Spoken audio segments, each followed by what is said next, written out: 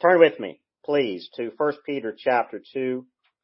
1 Peter chapter 2. And the reason I gave that announcement is because I've had several people ask, how do we get these sermons to listen to? Well, we're trying to get there. So sermon.net, look for Sovereign Grace Baptist Church, you'll find us. It's there. And I'll try to send out a link as well. But even then on the Google Play Store, we're trying to get that active. It'll get up pretty soon. But 1 Peter chapter 2, as we continue to navigate through this wonderful letter from the Apostle Peter to the church, we come to a section of the passage now where it can be difficult to hear what Peter is telling the church here. Because how many of us demand not to be a slave? Don't you dare tell me what to do.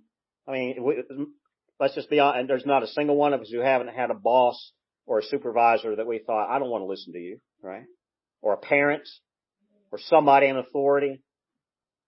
We are strong-willed Americans, aren't we? We are independent. We don't need anybody to tell us what to do. Peter here, I believe, has some words of wisdom for the Christian in that situation, but I think it's going to be much more profound than what we think. So if you can, let's stand in reverence for the reading of God's Word. 1 Peter chapter 2, beginning in verse 18. Beginning in verse 18. Servants, be subject to your masters with all respect, not only to the good and gentle, but also to the unjust. For this is a gracious thing. When mindful of God, one endures sorrows while suffering unjustly. For what credit is it if when you sin and are beaten for it, you endure? But if when you do good and suffer for it, you endure, this is a gracious thing in the sight of God. For to this you have been called, because Christ also suffered for you, leaving you an example so that you might follow in his steps. He committed no sin, neither was deceit found in his mouth. When he was reviled, he did not revile in return. When he suffered, he did not threaten, but continued entrusting himself to him who judges justly. He himself bore our sins in his body on the tree, that we might die to sin and live to righteousness. By his wounds you have been healed. For you were straying like sheep, but have now returned to the shepherd and overseer of your souls. Let's pray.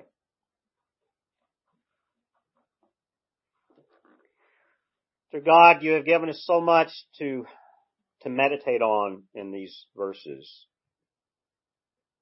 It may be impossible to fully grasp everything that you need us to see, every nuance of your holy word. It takes a lifetime to ponder.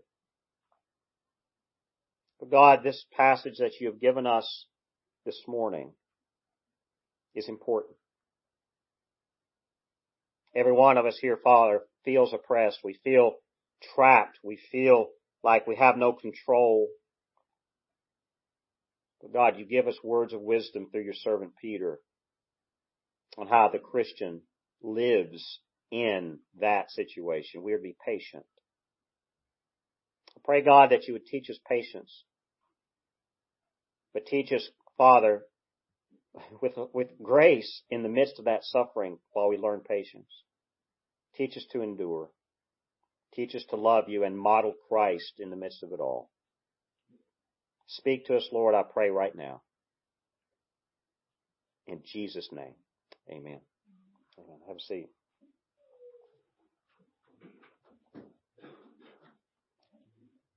I've had some difficult bosses before, haven't you? Anybody ever had a difficult boss? Some of you in this room may actually have lived in abusive situations. I'm looking around and I don't see anyone here who perhaps has lived in slavery at any time in their life. I'm not sure if that's anywhere close to you or not, but thinking about that situation, I mean, none of us wish to be in a place where we have no control. We want freedom. We want to desire our own, to drive our own destiny, to actually choose how to live and how to be. But As we get older as adults, it's impossible, we realize, to actually do everything we want to do. We have to live with authority, right? Now, sometimes that authority is gracious and kind, and sometimes that authority is not. Unless you are in a situation of abuse and being treated inhumanely, maybe we may not fully grasp exactly what Peter is talking about here, because the condition of the early church, these Christians who were in exile, who were dispersed throughout the Roman Empire because of the name of Christ, were subject to abuse. And Peter here is giving them encouragement. Yes, you are suffering, but Jesus Christ has given you the model on which to live in that situation of abuse and suffering. He begins here in verse 18 with the word servants, calling the men and the women of the church servants. Are we as Christians servants to the Lord of hosts? Are we servants to God Almighty? Are we servants to the church? Are we servants to our Savior Jesus Christ? How many of us see that as Christians? How often do we think of our service to Christ as Jesus Christ serving me? Let that sink in for a minute. As Christians, is it that Jesus serves us or that we serve Him? I think it's a both and. Clearly, the Son of God, Jesus Christ, served us by submitting to death on the cross for our sin, to pay that price, to be the substitute for our sin. He was the substitute that paid the penalty for us. That's how Jesus was a servant. And that's a wonderful, glorious thing. But in return, do we as Christians have an attitude of service in return back to Him? Or do we just sit back and say, okay, Jesus, I'm going to take my reward now. You've forgiven me. Just give me my forgiveness. You owe it to me. Do we have that attitude? If any of us are honest with ourselves, perhaps from time to time we do. Especially when we get into situations where we struggle and we're in suffering and persecution and we're crying out to the Lord in the situation where we're angry and we're mad and we're saying, Jesus, you owe me. Don't we? Can we just be honest? In this situation where Peter is writing to the Christians are aliens in new communities. They have started their lives over again in exile. Not necessarily political exile, but they were refugees, running from their homes to new places to set up new lives, trying to run from the persecution of the Roman government and the Roman culture. Servants, he says, be subject to your masters with all respect, to the good and the gentle, but also to the unjust. See, think about this. If anyone, I don't know, I'm looking around, I don't know that anyone here is an immigrant to this country. Everyone here was born here, I believe. But can you imagine starting your life over again in a new country, in a new place?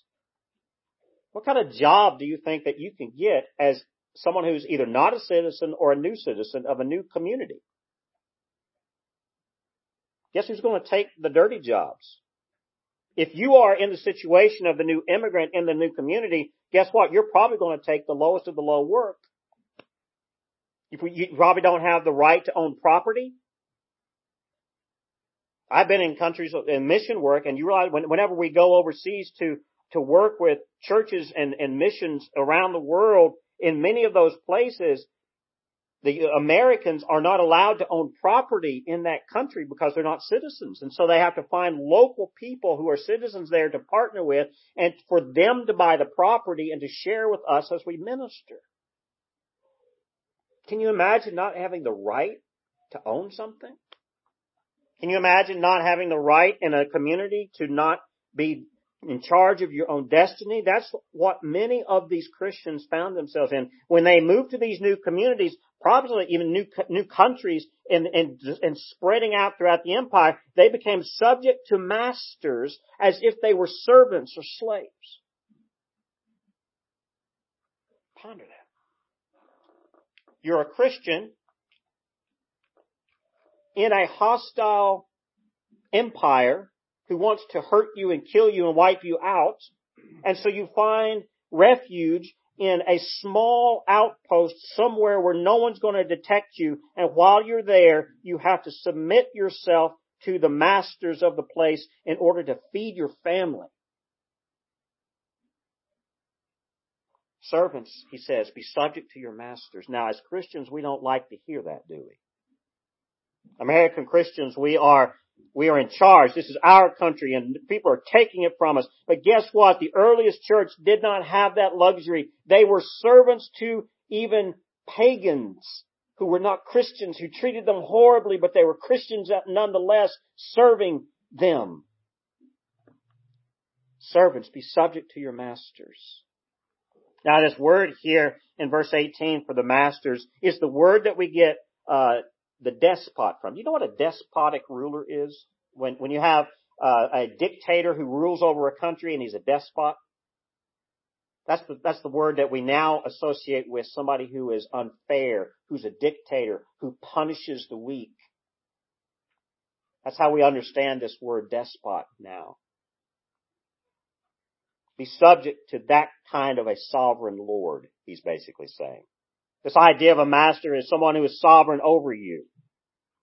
And Christians, who are we servants to? Who is our sovereign Lord as Christians? Jesus Christ, our Savior. God the Father.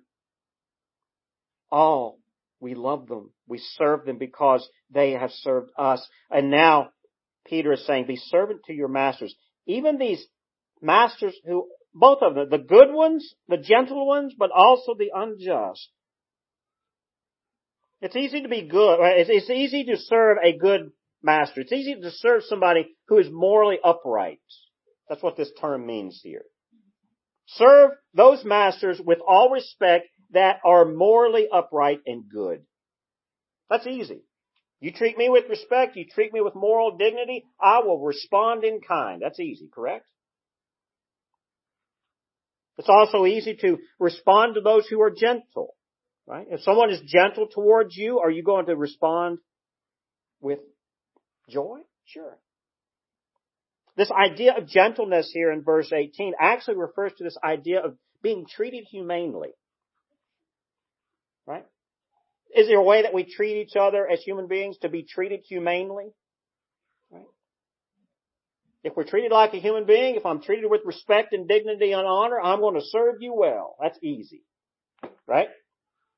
Some of these masters, some of these sovereign lords would treat their servants as humanely as possible. They would treat them with respect and honor as human beings. That's what gentleness means here.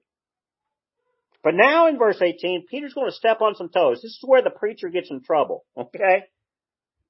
Servants, be subject to your masters with all respect, even to the unjust. Now, the King James Version, if that's what you have, the word here is even to the froward.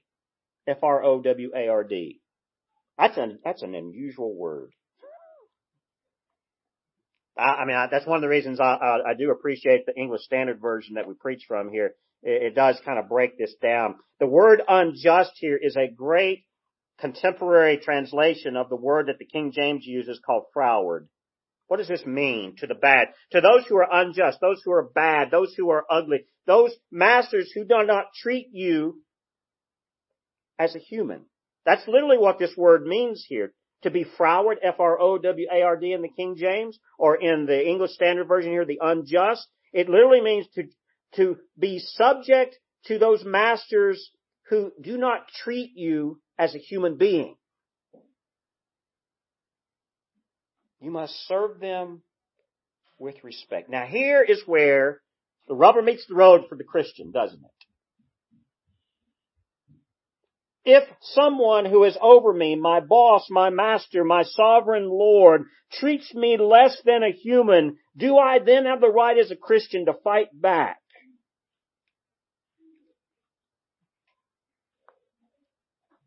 That right there is where Peter's allowing the faith of Jesus Christ, the faith in Christ, to really be applied in a harsh world. Here's the question. Is anyone here in this room ever being treated with disrespect, being treated as if you were not human? Or do we just look at our circumstances and feel like things are unfair and equate it with that? There is a difference here. These Christians were being treated with disrespect, with unjust behavior. Literally, the word here can imply that which is crooked. Be subject to those masters with all respect who are crooked. It's the word that we get scoliosis from. Scoliosis of the spine.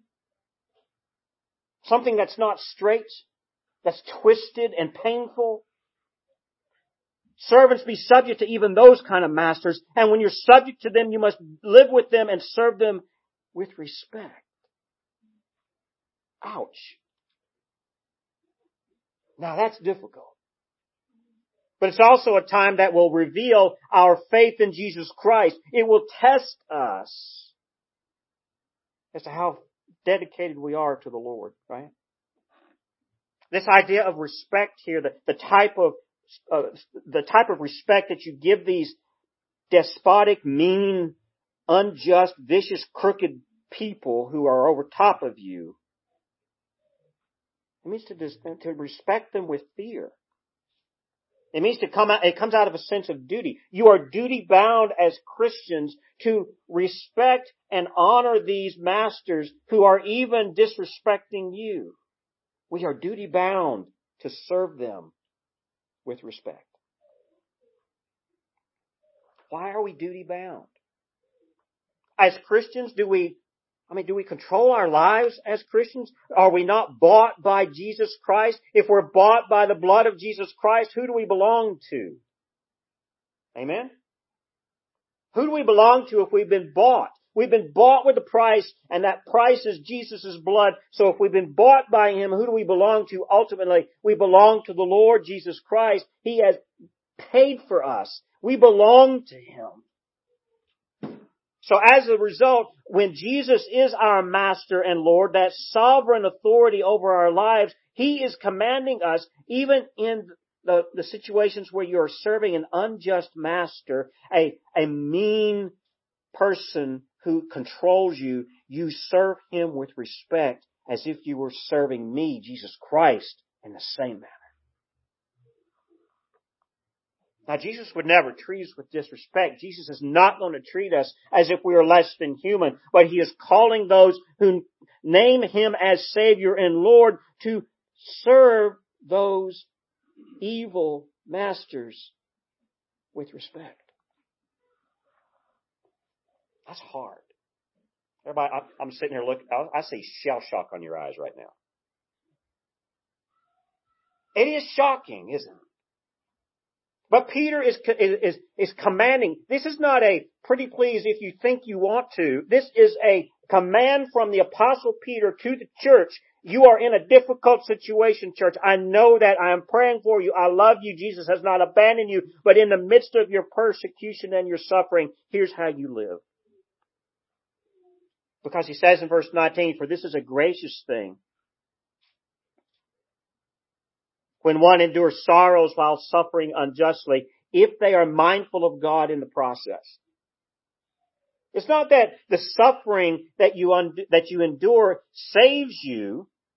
This suffering that you endure is a dutiful submission.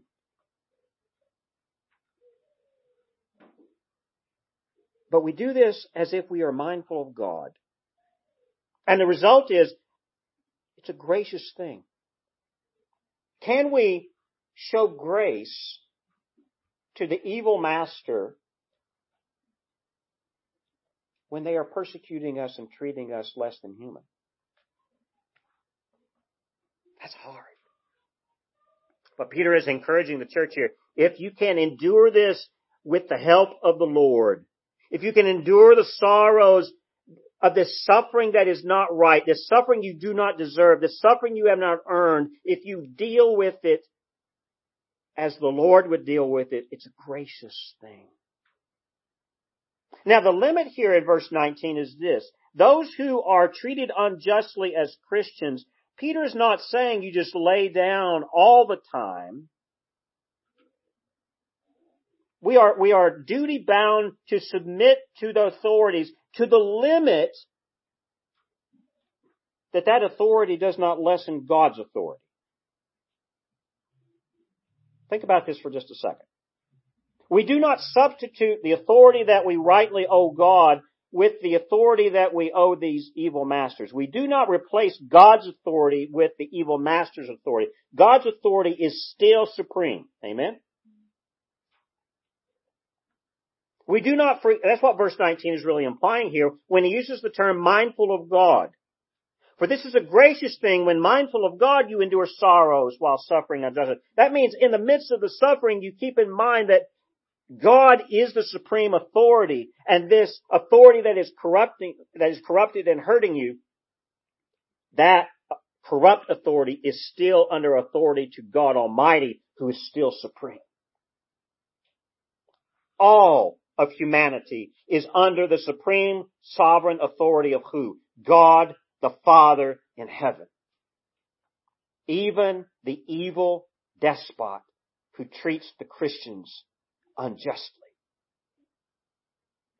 If we can remember that in the midst of our suffering and our sorrows, if we can remember that this person who is in authority over us and treating us horribly, that evil person, they are also in submission to authority of God. Maybe that's enough encouragement to help us endure. Can you ponder that? In the midst of being treated inhumanely, in the midst of being treated unjustly, can we remember and be mindful of God in verse 19, that God Himself is the highest authority? That these people, they may be able to control me and hurt me right now, but there's a greater Lord who loves me and is gracious and will rescue me. And these people will receive their just rewards from God Almighty. That's important to remember here in verse 19. Because this idea in verse 19 of being treated unjustly is further explained in verse 20. He says, For what credit is it if when you sin and are beaten for it, you endure? That's an interesting first line in verse 20. That term beaten for their sin implies exactly how horrible the Christians' situation was at this time. Peter is writing to Christians who are servants to masters who beat them and treat them as if they're not human. That's hard. And he's writing words of encouragement. You are being beaten for doing this. He says, for what credit is it if when you sin, you are beaten for it, you endure? That means if you've brought this beating upon yourself. In other words, the Christians in verse 20, there are times where we're not perfect. If you bring the punishment upon yourself because you are not treating your masters with respect, and you endure that, that's nothing. In other words, if you disrespect the masters who are disrespecting you, they will beat you for it, but you've earned the beating. So in other words, if you as a Christian cause your master to punish you because you are disrespecting them, you earn it. You need to own that punishment. That's what it says in the first part of verse 20. For what credit is it if when you sin and are beaten for it, you endure? But, at the other half of verse 20, but if when you do good and suffer for it, you endure, this is what's gracious in the sight of God. So what Peter is explaining here and making very clear, just because you are suffering doesn't mean that you are somehow being dutiful in that, because if you've earned the punishment, you got to take the punishment. Amen? Christians, how many of us have done some things that we just sit back and think, okay, yeah, I messed up. Boss is going to dock my pay. I didn't meet the deadline, or I didn't do what I was asked to do, and I'm just going to have to face the judge. As Christians, we've all been there. As Christians, we face the judgment that we rightly deserve, and we do so with grace. You know what, boss? I'm sorry. I messed up. You're right. Dock my pay. That goes a long way in the workplace, doesn't it? You know what? I did break those tools, and the reason I broke them was because I was being careless. I'll buy those back. In other words, in verse 20, for what credit is it if when you sin? In other words, if we sin against the master, we must make amends. But if when you do good, and you have done nothing to earn the punishment, if you've done nothing to deserve the beating here, and you endure through that, that's what God sees as gracious. Let's make this very clear. We all have been there, and we all know people who cry victim all the time. Anybody here like to cry victim? It's not my fault. I see some people, yeah, I've done that. And then their head's going down like this, right? Have we all? I mean, we all want to be the victim. It's not my fault. That mean boss, they don't appreciate me. But anyway, if we're honest with ourselves, are we actually being an honest a worker who actually serves the company and serves the boss the way they need to be served? As a Christian, do we suffer persecution justly or unjustly? We have to make sure we distinguish that, because that's what Peter's talking about here in verse 20. How many Christians behave like heathens and pagans and then cry victim because they are being persecuted as a Christian? I don't know about you, but I've gotten to the point where I don't even watch news media anymore. I just don't. I'm getting away from it. It's just sickening. People who cry victim all the time on both sides of the political spectrum. It's not just one. Oh, I'm so holy and righteous and you're treating me unfairly. I want my rights. That's the same message in the media all the time, isn't it? And Christians are the ones who are singing the loudest, unfortunately. The Christian who claims that they are being persecuted in the United States and they're going to fight for their rights is not following what Peter is saying here in chapter 2. The Christian who serves his community and serves his nation and serves his church and serves his Lord with grace and respect is the one that God will be pleased with. Amen. Verse 21. You know what? I may have to wrap this up here soon, and we have to get to this next week. Will that be okay with you guys? We came back to this text next week. The girls are going, yay! Sermon's over. No. Verse 21, Peter says this, for to this you have been called, because Christ also suffered for you, leaving you an example so that you might follow in his steps. Verse 21, this idea that we have been called to something. What is it that we've been called to? I mean, this verse 21 is in context of suffering unjustly. Are we called to suffer through unjust, harsh treatment? Yes. Yes, we are called as Christians in the name of Christ to suffer because Christ himself suffered more than we could ever imagine suffering ourselves. Amen? Is that not one of the reasons we come here every Sunday and gather as a church to worship? Because we give respect and honor to Jesus Christ who suffered more than we do. That's what the rest of these verses speak about. And actually, I think I will. I think next week we'll come back here to verse 21 through 25 and kind of unpack this, because I've got another probably hour and a half worth of material here for that. There's enough here for us to meditate through and to chew on. But verse 21, for to this you have been called because Christ also suffered for you, leaving you an example so that you might follow in his steps. What is this that we've been called to? We've been called to endure unjust suffering, but we are called to endure it with patience, calmly, not with aggression and retaliation. We are called to respond the way Christ did to his own suffering on the cross.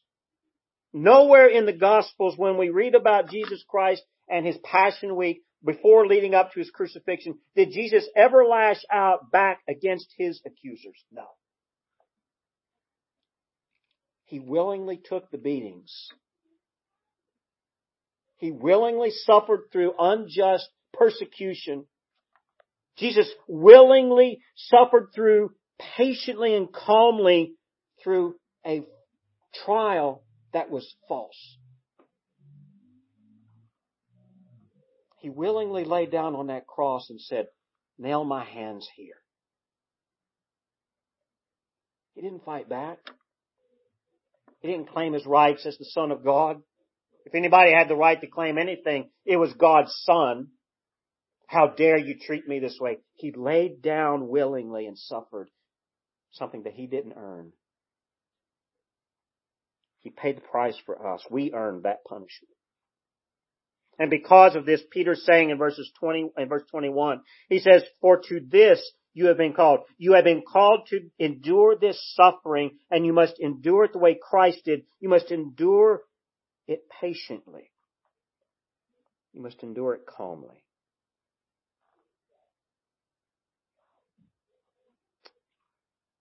I'm just going to leave it at that.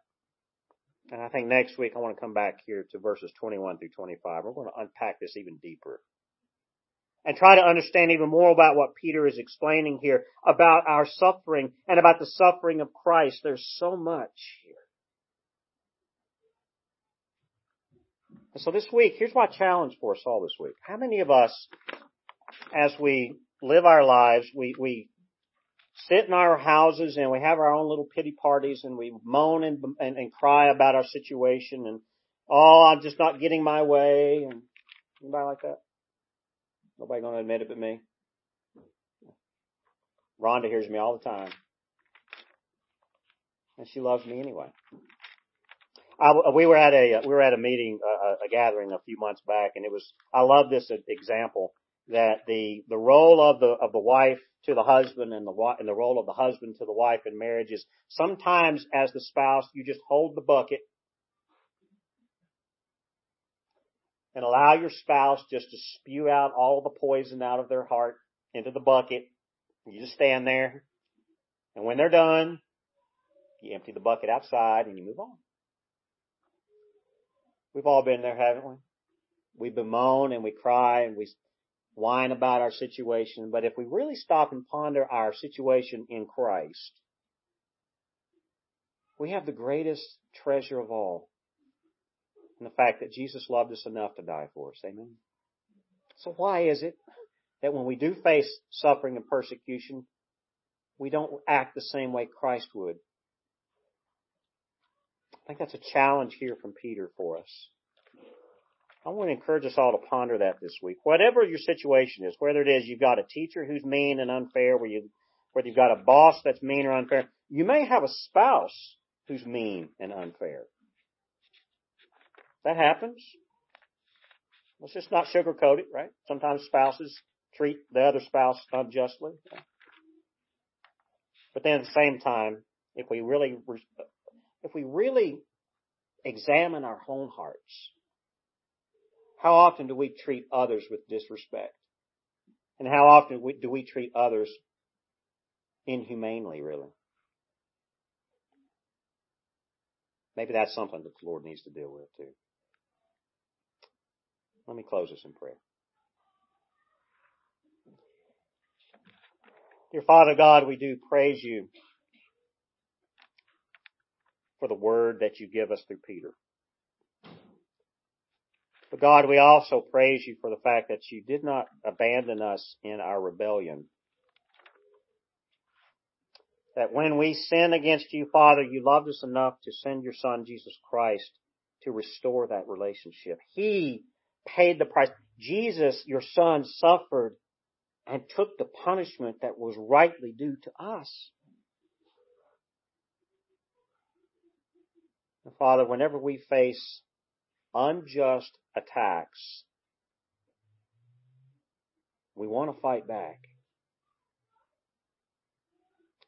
But as Christians, You call us through Your word here to stand with patience and calmness. When that persecution comes from those who are in authority over us, we are to endure that suffering patiently. And in doing so, we witness and we model the patience of your Son, Jesus Christ, to those who need to see it. But God, that's impossible for us to do. This is why we must have, Father, your will, your Spirit, your love in us.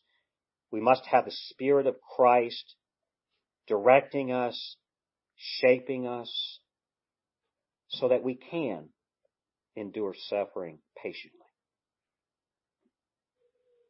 I pray, God, and those who've heard your word this morning, who's heard this message, Lord, who may be struggling and dealing right now with situations they cannot control, that they feel that they are being treated unjustly and they don't know why. Father, I pray that you would pour out your Spirit of love and mercy and patience in them right now. Every one of us need that. And I pray, God, that you would love us, strengthen us, so that we can give you honor and glory in the midst of our struggle and our suffering. We thank you for your word, and we thank you for this time here, Lord. And I pray, God, that you would love us and forgive us. In Jesus' name, amen. Amen.